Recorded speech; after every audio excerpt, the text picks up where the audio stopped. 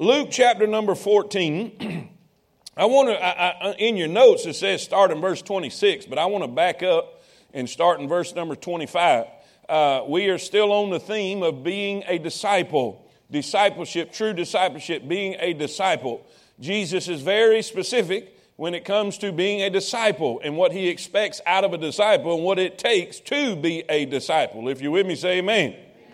And so how many of y'all know that it's going to take real disciples to turn this thing around? Amen.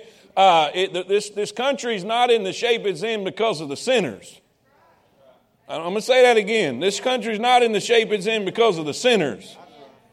It's not the action of the sinners. It's the inaction of the saints. It's our failure to step up and be what God has called it. You say, how do you know that? Because the Bible says if the salt has lost its savor. And what that means is if the salt has failed to do what the salt's supposed to do. And if you know what salt is for, how many of y'all know what a country ham is? You know a salted ham. They put that salt on that ham to retard decay. Salt is a preservative. How many of y'all would agree our country's in massive decay? You know what that means? The salt ain't working. Us.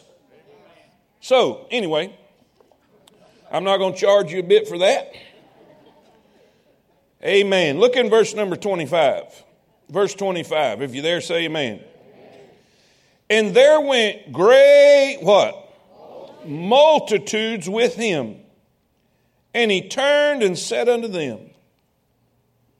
Now, when you read what we're fixing to read, you'll find out Jesus, he wasn't trying to build a mega church.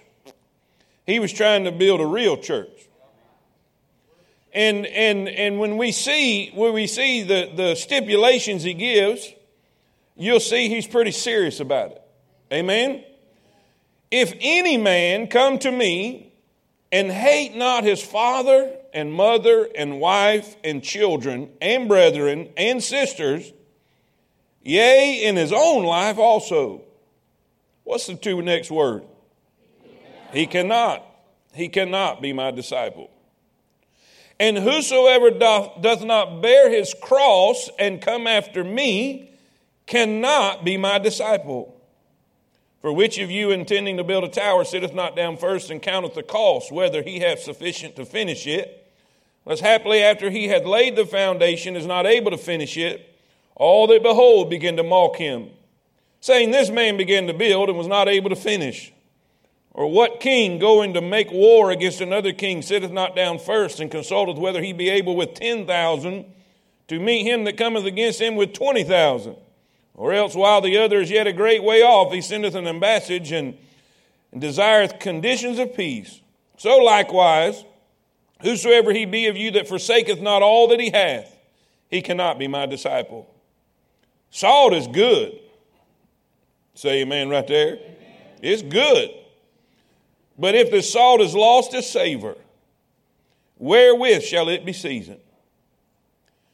God's people are good, and what they are to do is good.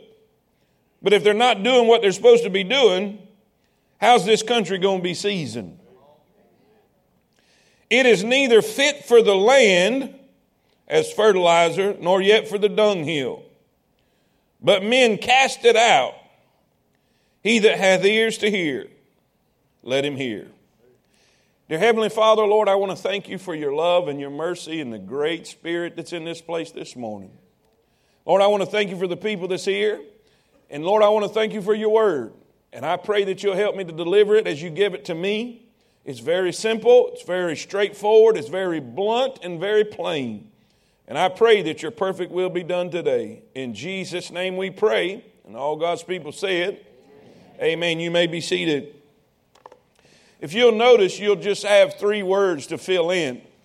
It's kind of different than a lot of outlines you get from me. You'll have subs and main points and subs and sometimes subs of subs. Say amen right there. But today is going to be different. We're just going to say it like it is. How many of y'all like it when we just get down to the nitty gritty? You know, we're not in a place where we can afford to beat around the bush and to be politically correct. And we're not in a place in our country. We're not in a place, not just our country, in the world, as far as that matter goes, the condition of our world. In the short time that we have here on this earth, we don't have time to mess around. And Jesus was in that same situation when he was here on this earth. He knew his time was short. He knew his time was short. And if you go back and read the following chapter or the previous verses of this chapter, you'll find out that he's given a message. He is preaching and he is teaching and he is sharing a truth. And that truth is, he said, my Father desires that his house may be full. He said, go into the highways and hedges and compel them to come in that my house may be full. Right? He says, go get the unwanted. Go get the outcast. Go get the people that nobody else cares about. Go get him. Go get the blind. Go get the maimed. Go get the halt. Bring him in that my house may be full. So the message is God wants a full house, right? God wants a full house. He said, God is not willing that any should perish, but that all should come to repentance. Whosoever will, let him come. It doesn't matter your background. It doesn't matter your heritage. It doesn't matter your political affiliation. It doesn't matter how much money you have or don't have. Whosoever will, let him come. If you're hungry, come. I'm the bread of life. If you're thirsty, come. I'm the living water. If you're dead on the inside, come, because I'm the resurrection. He's inviting all to come. He's inviting all to come. Now, the Bible says, the very first verse we read, if you'll remember, the very first verse we read, it said, and it gave a word, and something was following him. Say it with me. Multitudes, people. Not something, Griggs. Multitude. What is that something? Amen? Say it with me. Come on, say it with me. Everybody. Griggs. All right. Now, if you have a multitude, would you say that your house is? Would you say that? Now, here's the deal. Here's the deal. Before I get into the words, I want to kind of lay this out to you. How many of y'all have been in church more than 20 minutes? You all have been here more than 20 minutes. Come on. It's a trick question. Amen? If you've been in church more than 20 minutes, raise your hand. I just want to make sure you're all alive today and awake. And how many of y'all been in church longer than 10 years? Okay. How many of y'all been in church longer than 20 years? Okay. How many of y'all, probably like me, you might have grown up in church. So what happens right after the preacher's through with the message? What takes place in your traditional church if you're familiar with the old-time church? Say it again. Invitation. Now, if you grow up in church, it's just like breathing. It's just something that happens. It's part of the deal. And a lot of times people don't understand, it's been in church a long time, they get a misconception about what the invitation is. If you grow up in church, you have this idea that invitations is where the sinner goes and gets saved. That's what, and that can happen. That can happen during the invitation. There's been millions of sinners come to Jesus during the invitation. But then some of us think that the invitation is where those people who are not right with God go to get right with God. And guess what? That can happen. There's been millions of people who've been out of will of God and not right with God come down to an altar during an old-fashioned invitation and get right with God, get their hearts right, repent, and confess their sin before God and start back on the straight and narrow. Somebody say amen. But then there's a whole other crowd that thinks that the invitation is for everybody but them. Now, let me help you understand what the invitation really is. It's not just for sinners to find salvation.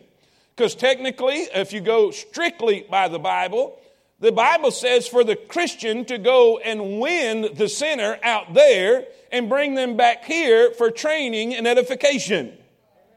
That's strictly what the Bible says. Now, and it's not just so someone who is not right with God to come and get right with God. An invitation is exactly that. It's an invitation. It's an invitation for you to respond to what you just heard. And I don't mean the sinner and the backslider. I mean everybody. Everybody. The purpose of the invitation is for everybody to have an opportunity to respond. You are invited to respond to what you just heard. Are y'all with me? Well, when we begin these verses, he says, if any man will come after me, what's he doing? He's giving the invitation. He has been preaching, he has been teaching, his crowd has gathered together, and now he's giving the invitation. So today, the whole message this morning is going to be an invitation. It's going to be an invitation. In these few verses that we read right here, you're going to find out Jesus is inviting you to respond. If you're going to be a disciple, and please get this. I don't even want to say what I want to say because some of y'all are too sensitive and tender. You won't be able to take what I'm going to say. But I'm telling you, I am so ready for God's people to stand up and be real disciples.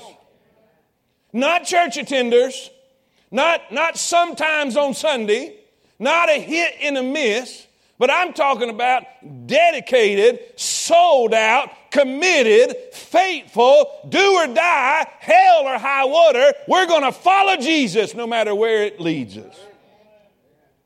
Because that's what we need. We're not going to be salt until we get to that point. Now, if we're going to be that, he's inviting you to three things in these verses. Three necessities, if you want to use that as a key word.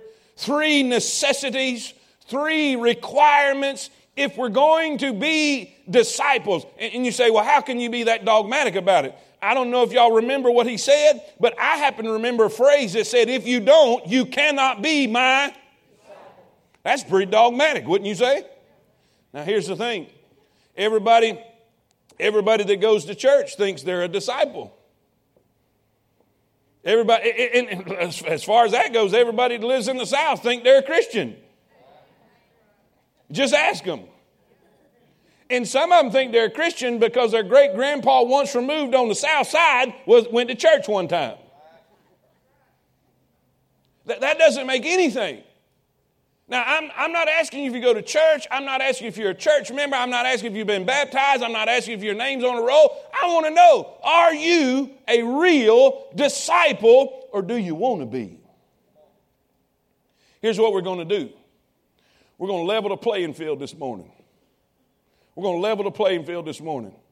None of y'all have church experience. All y'all that raised your hand and said you've been in church more than 20 years, that ends today.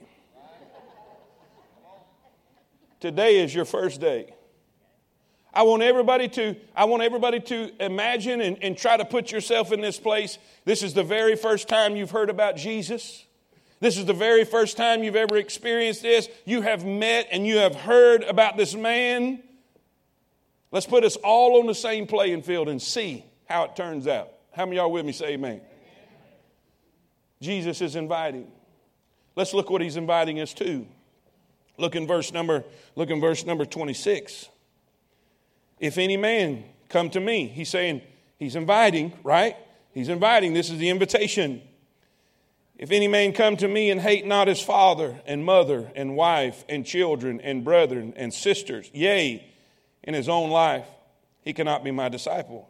So, the very first thing he's inviting you is to love.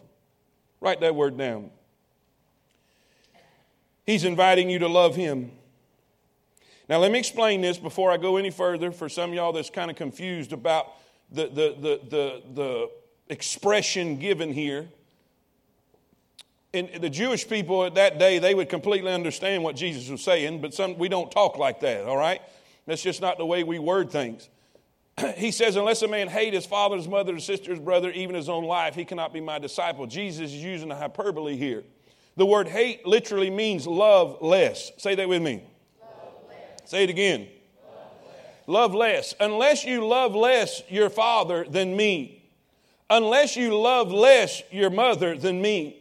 Unless you love less your sisters and your brethren than me. Unless you love less your children. Unless you even love your own life less than you love me, you cannot be my disciple. Listen, he is saying, if you're going to follow him, you have to first love him. He was asked this question. He was asked this question by a lawyer trying to trip him up and trying to trick him. And they said, what is the number one commandment in the law? Without batting an eye, without flinching, he said, love the Lord your God with all your heart, all your soul, and all your mind. Are y'all with me? Say amen. Amen. So if there was one thing that we'd had to nail down this morning, if you're going to be a disciple of the Lord Jesus Christ, the first thing you're going to have to do is you're going to have to love him.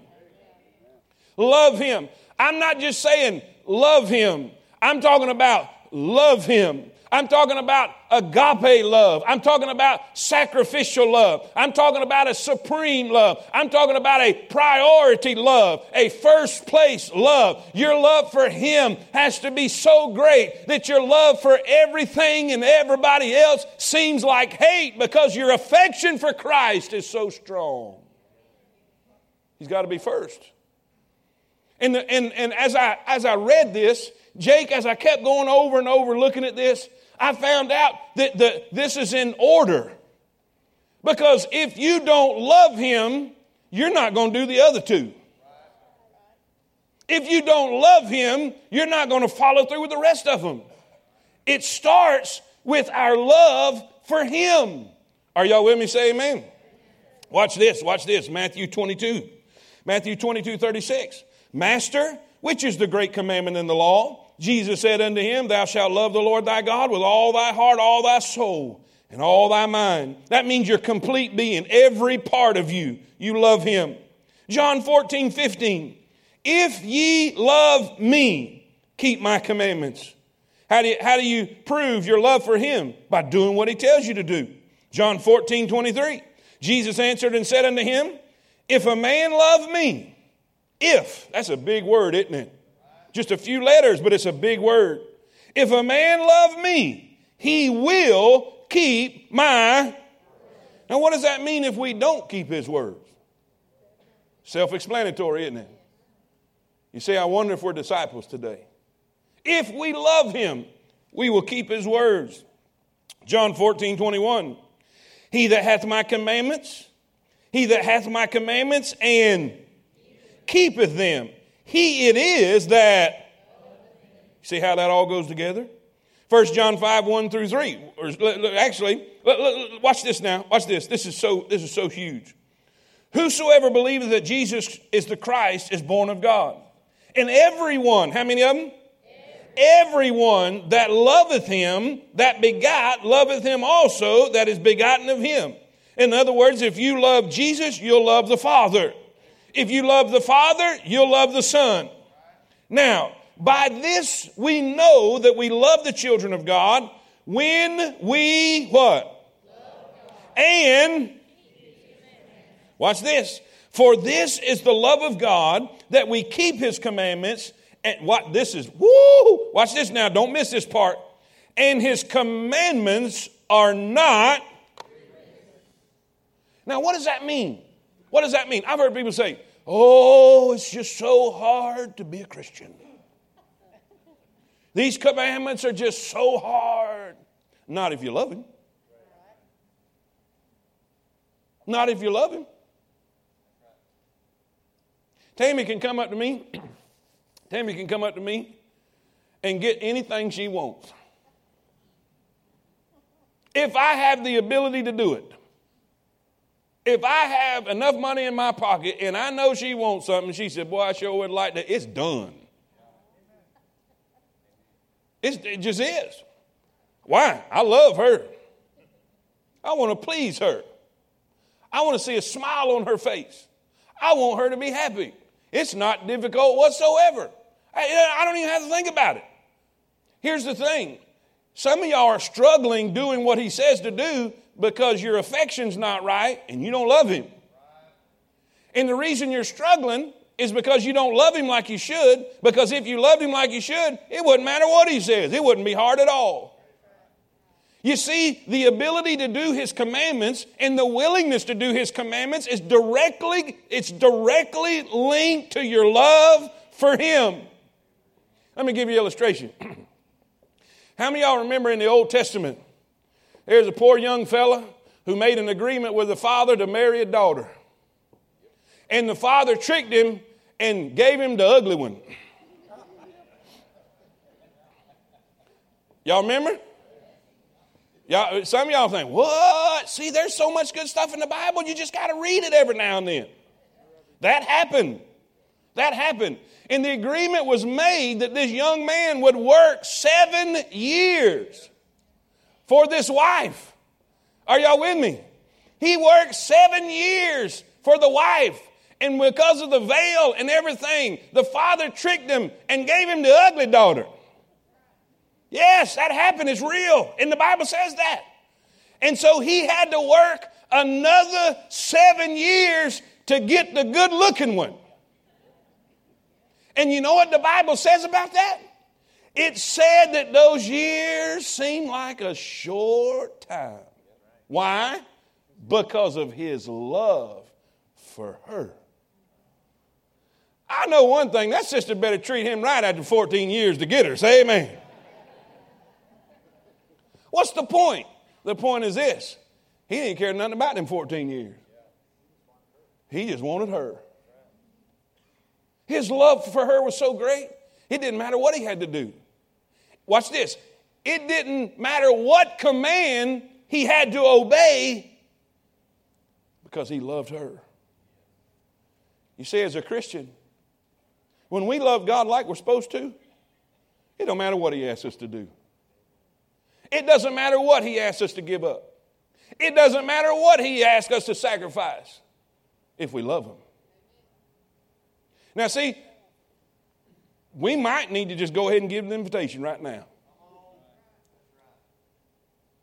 Because if we can get this right, the next two is no problem. Now, let me give you a little hint. Before we go. That's really all I need to say about that, but I want to help you with this. Because some of us don't love him like we should.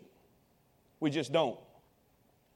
Because if you're struggling to follow him, if you're struggling to commit, if you're struggling to sacrifice, if you're struggling to obey his commands, then you got a love problem.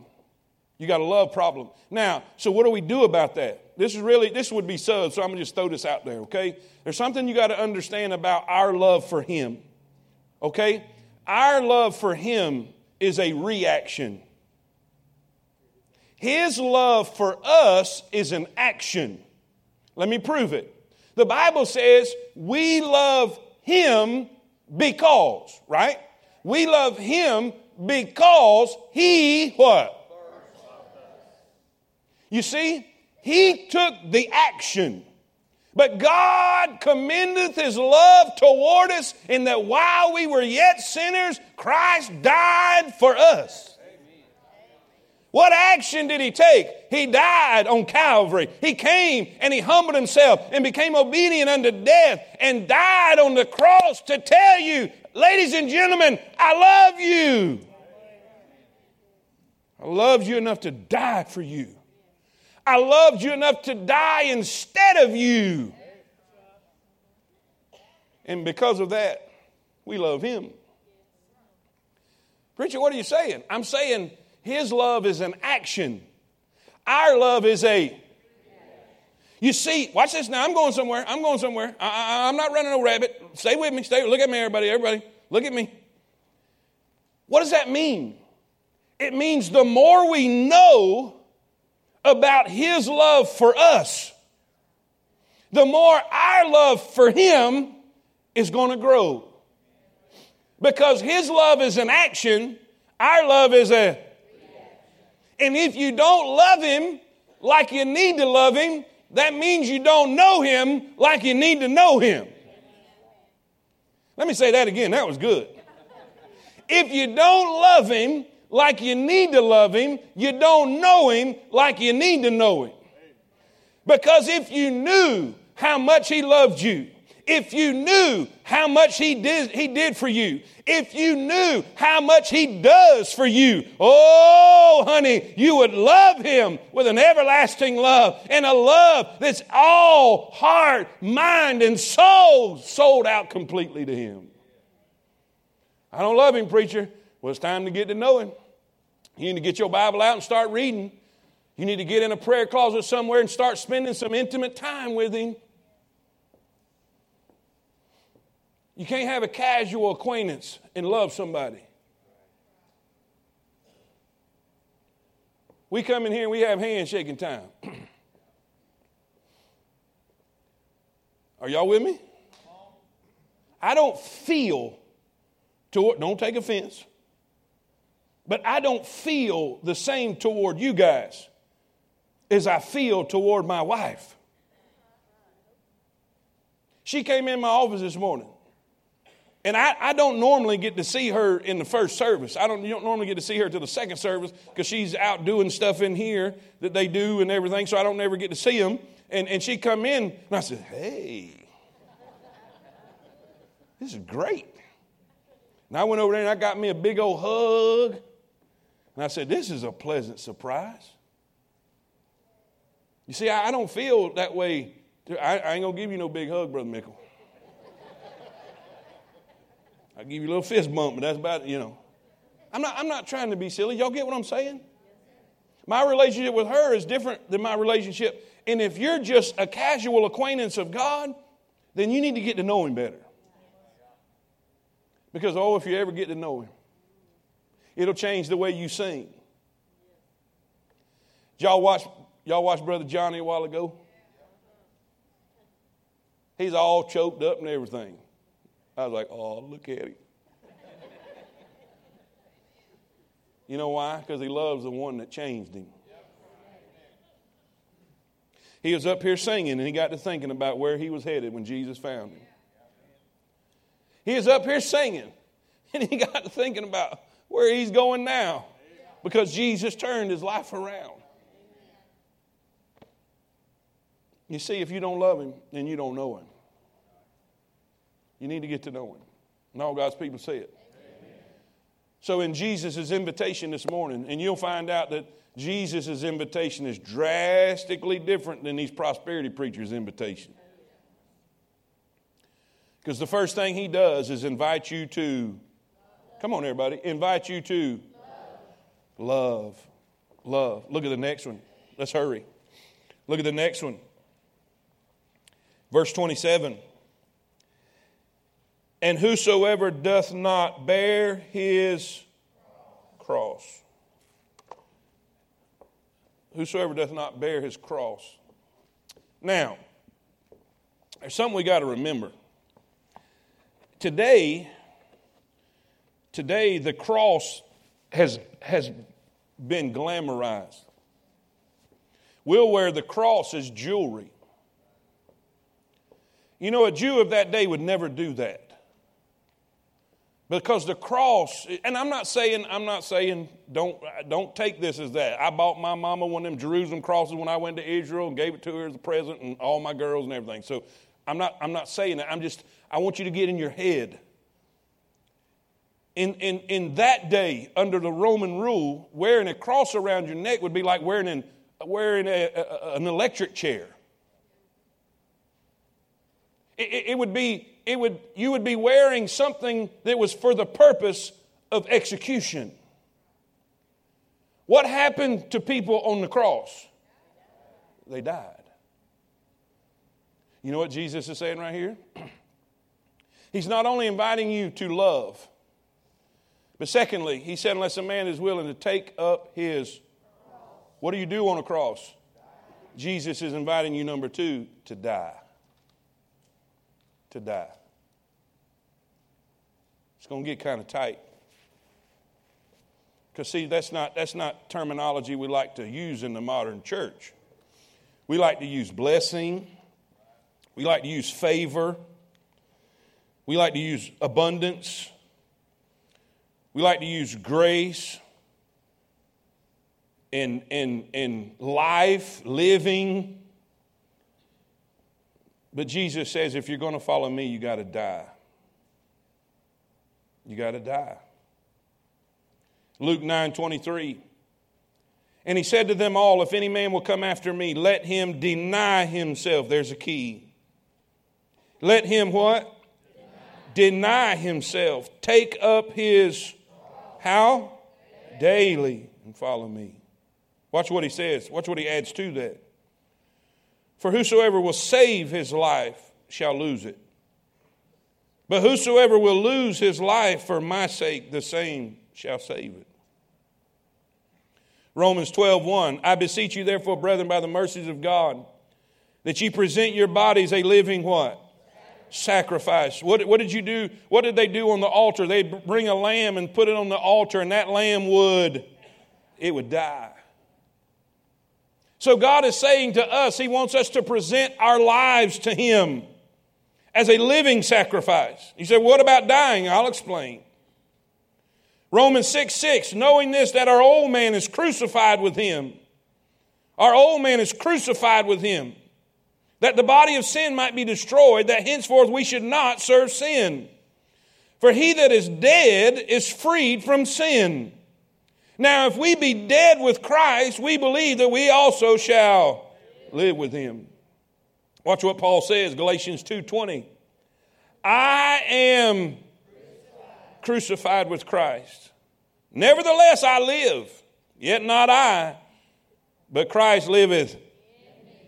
And the life which I now live in the flesh, I live by the faith of the who loved me and gave Himself for me.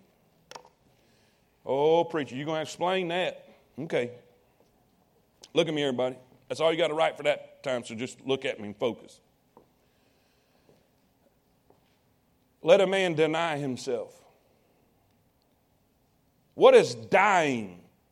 What is dying? When God invites you to die, is he talking about a physical death in this moment? No, not necessarily. It may come to that. It may come to the point where you have to willingly lay down your life for the cause of Christ or for the testimony of the Lord. They're doing that all over the world. Christians are dying because of their faith. Now that's foreign to us because we can't even fathom that. But it means to deny self.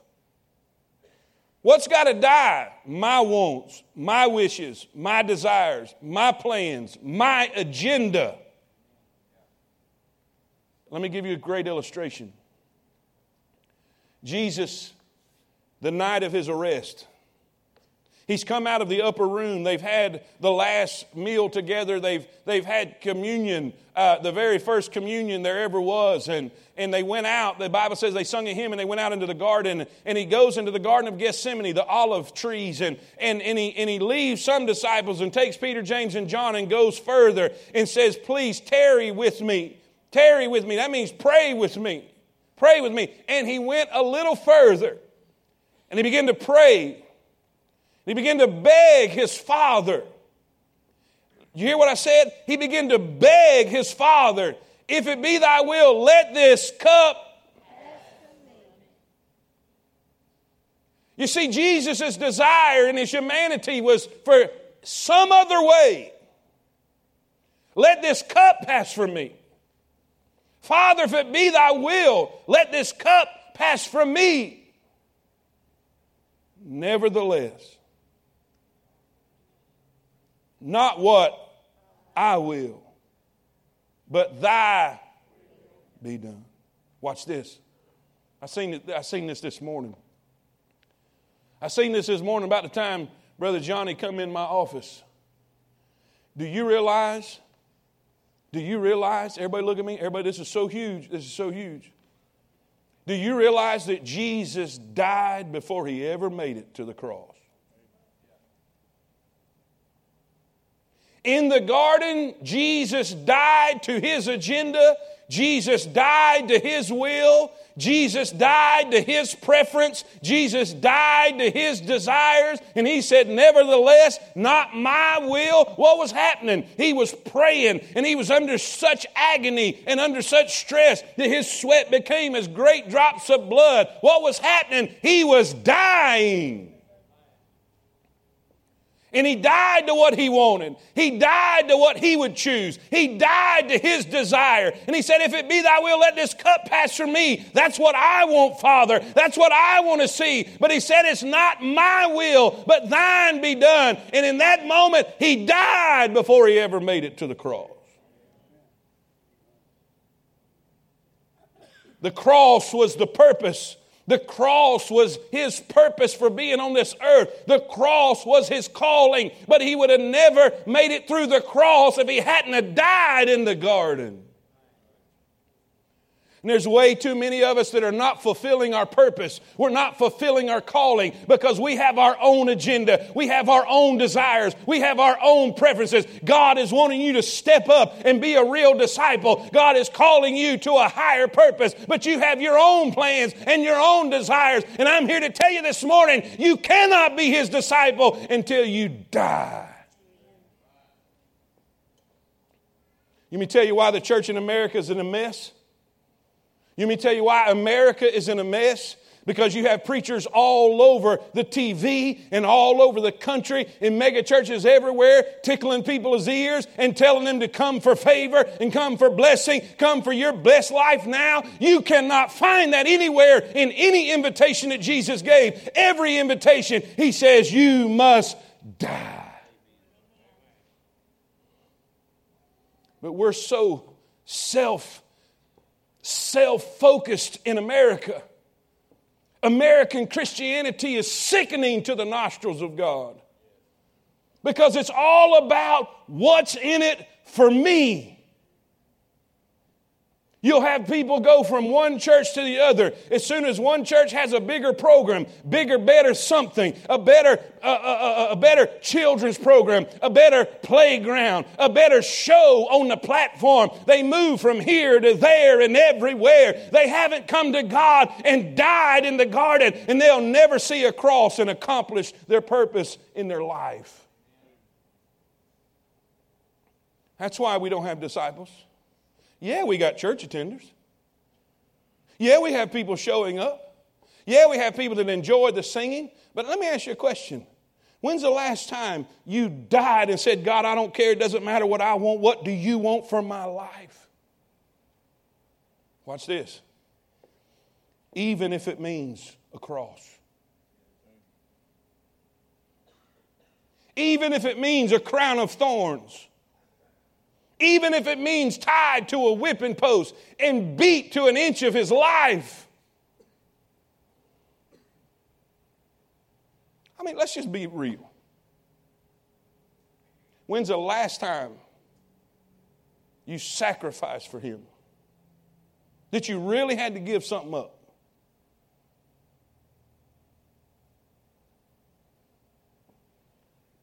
He's praying. He's praying. Can you see his agony? And this process was so severe that angels came and ministered to him. But he said, not my will, but thine be done. You see, he died to his desires and his preference and his choice before he ever made it to Calvary. But you know what? Because he died in the garden, he won on Calvary.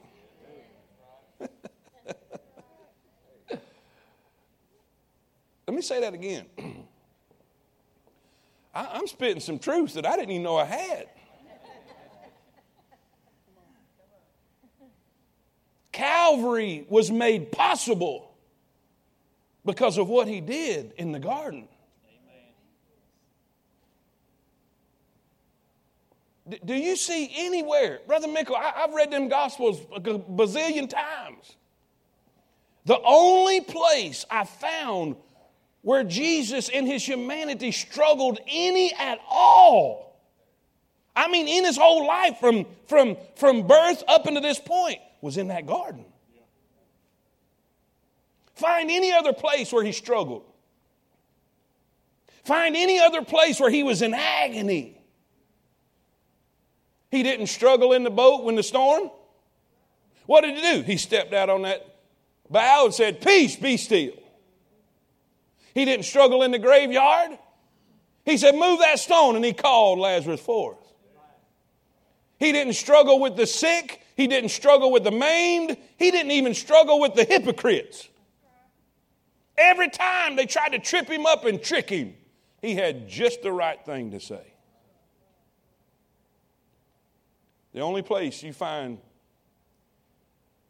that was difficult was the garden. But watch this. After that, you find strength and boldness and courage. When they were judging and interrogating Jesus, and they were trying to threaten Jesus, they said, "Don't you know we can crucify you?" He said, "No, you can't. You can't do nothing that's not allowed to you, my Father." He said, "I have the power to lay it down, and I have the power to take it up again." I see courage. I see strength, and I see boldness on Calvary. You know how he had that? Because he died in the garden. And some of you need to find a place in this altar today and die. You know God's been speaking to you for months, even maybe years, to accomplish and fulfill a purpose in your life.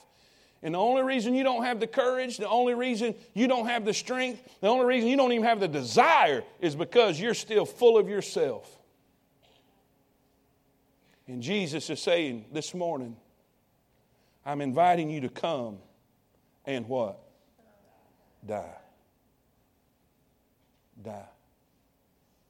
Oh, but preacher, what if I lose my life? It's then that you will find it. Christians and lost people are running around trying to hold on to a mirage. They're trying to catch a ghost. They're trying to find fulfillment in this world and what this world has to offer. And in their self and their self-ambition and their self-desires. And God is saying, look, you'll never find it.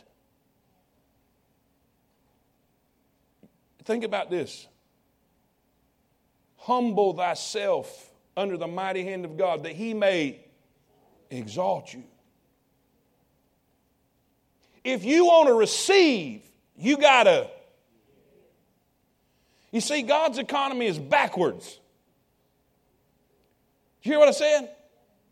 Everybody's trying to receive. Gimme, gimme, gimme, gimme, gimme. God says, you'll never have enough. Remember what Ted Turner said? When's enough? He said, just a little more. And he's got more than he'll ever be able to spend in his lifetime, but it's not enough. If you want to receive, you got to give. If you want to go up, what do you got to do? And if you truly want to live, you got to die to self. Unless a man, watch this now, denies himself.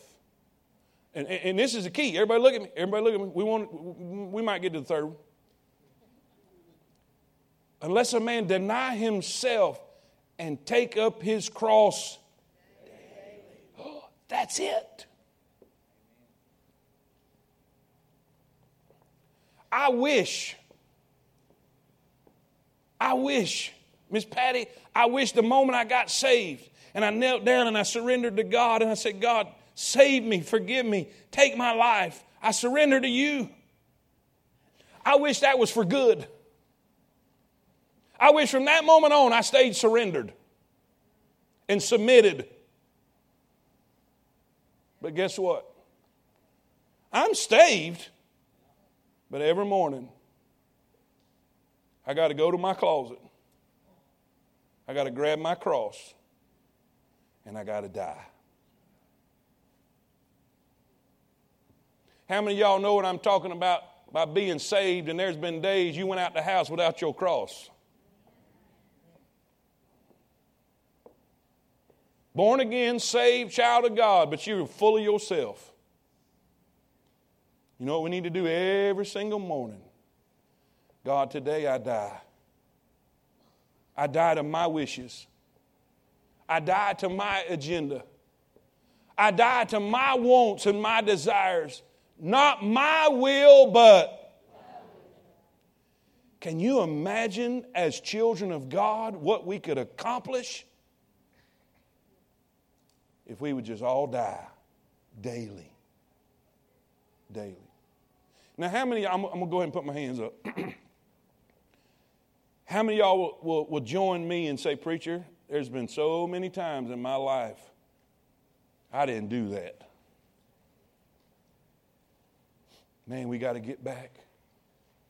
We got to die. How? Daily. Everybody?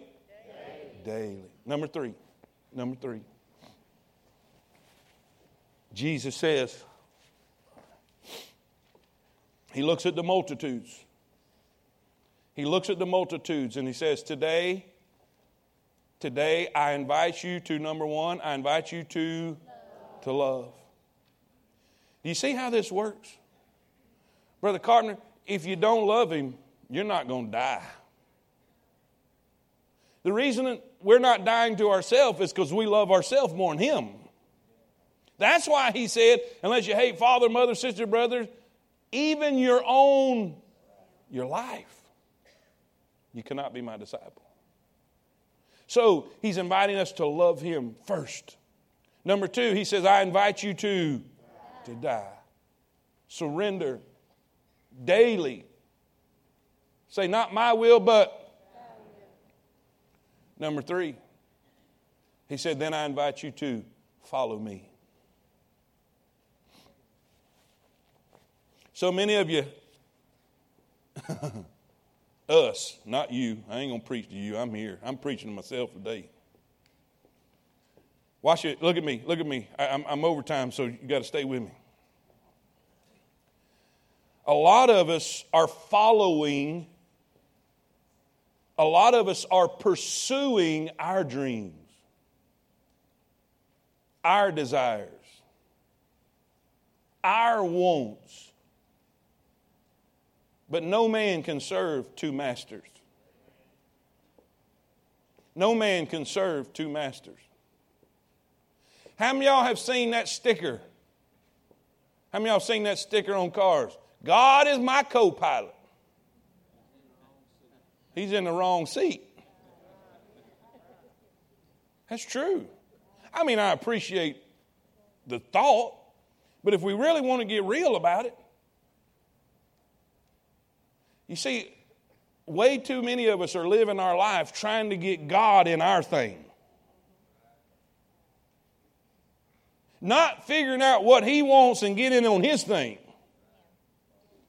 Come on now, I know I'm not the only one. Y'all got to quit acting so sanctimonious in here. I know who I'm preaching to. How many of us have begged God, oh God, help me with my idea. Help me with this thing that I've planned to do. I don't know why God won't help me, because it wasn't his plan. One day, Brother Mickle, I was kind of whining to God one time. I know y'all probably don't ever do that. But I was so frustrated. Man, I had anybody know what it means to have that phrase, too many irons in the fire? I had so many irons you couldn't see the fire. And I was just so frustrated. And because of my frustration, I was blaming God. And I said, God, I got to do this and I got to do that, and I'm late for this, and I got to go over here and I've got to do that. And it was like, y'all know God's got a sense of humor? Because this is his response. I didn't tell you to do that. It was like, Brother Scott, I mean, I can imagine this in my head. He looked at his list. It's not on my list. Those are your plans. Those are your agendas. And we'll get so mad at God because He's not helping us with our agendas. And the sad part is, if we got our agendas, then we wouldn't be no closer to God, and we would be so far away from God. That's why He's not helping us with our agendas. He's hoping we'll open our eyes and surrender and die to our agenda so we can fulfill His agenda, because it's only when we fill His agenda that we'll have true fulfillment and real satisfaction. I don't know why I'm not happy. Maybe you need to die. Maybe you need to quit chasing unicorns and rainbows. Maybe you need to have a garden experience. Preacher, I really want to follow Jesus. Do you? Because if you're going to follow Jesus, it'll lead to a garden. If you follow Jesus, it'll lead to a storm. If you follow Jesus, it'll lead to a bunch of criticism. If you follow Jesus, it'll lead to a place called Calvary. If you follow Jesus, it'll lead to a tomb. But if you follow Jesus, it'll lead out of that tomb. If you follow Jesus, you may wear a crown of thorns, but one day you'll surrender that to a golden crown. If you follow Jesus, you may experience suffering and difficulty and pain. But if you follow Jesus, one day, according to the Apostle Paul, that the sufferings of this present world cannot be compared with the glory that shall be there. And by the way, rednecks in the house, he said, I reckon. It's there. Look in Romans. It's there. King James. If yours don't say that, get it one that says that. I reckon that the sufferings of this present time are not even worthy to be compared with the glory that's... You know what that means? It's going to be worth it. And I'll say this too. A lot of times we have this idea that it's not going to be worth it till we get there. But let me tell you something. The greatest thing I ever did in my life was surrender here. In this life, it's worth it. In this life. So today, you remember, you can't say, boy, a sinner needs to get saved this morning. You can't say, boy, the backslider needs to go get right with God this morning. Because you remember, we all come in here on the same level. This is a new message to everybody. And I'm asking you, will you respond? Will you decide today that you're going to love Him with all of your heart, all of your soul, and all of your mind? Will you decide today that if you don't love Him like that you're going to find out more about Him, that you're going to seek Him, and you're going to pursue Him till you do love Him like that? Will you decide today to find a place in this altar and die? Do like Jesus did in the garden and say, not my will, Lord, not mine, but thine be done. Will you be able to sing a song that says, I have decided to follow Jesus. I have decided to follow Jesus. No turning back. No turning back. This is the invitation. And all God's people say it.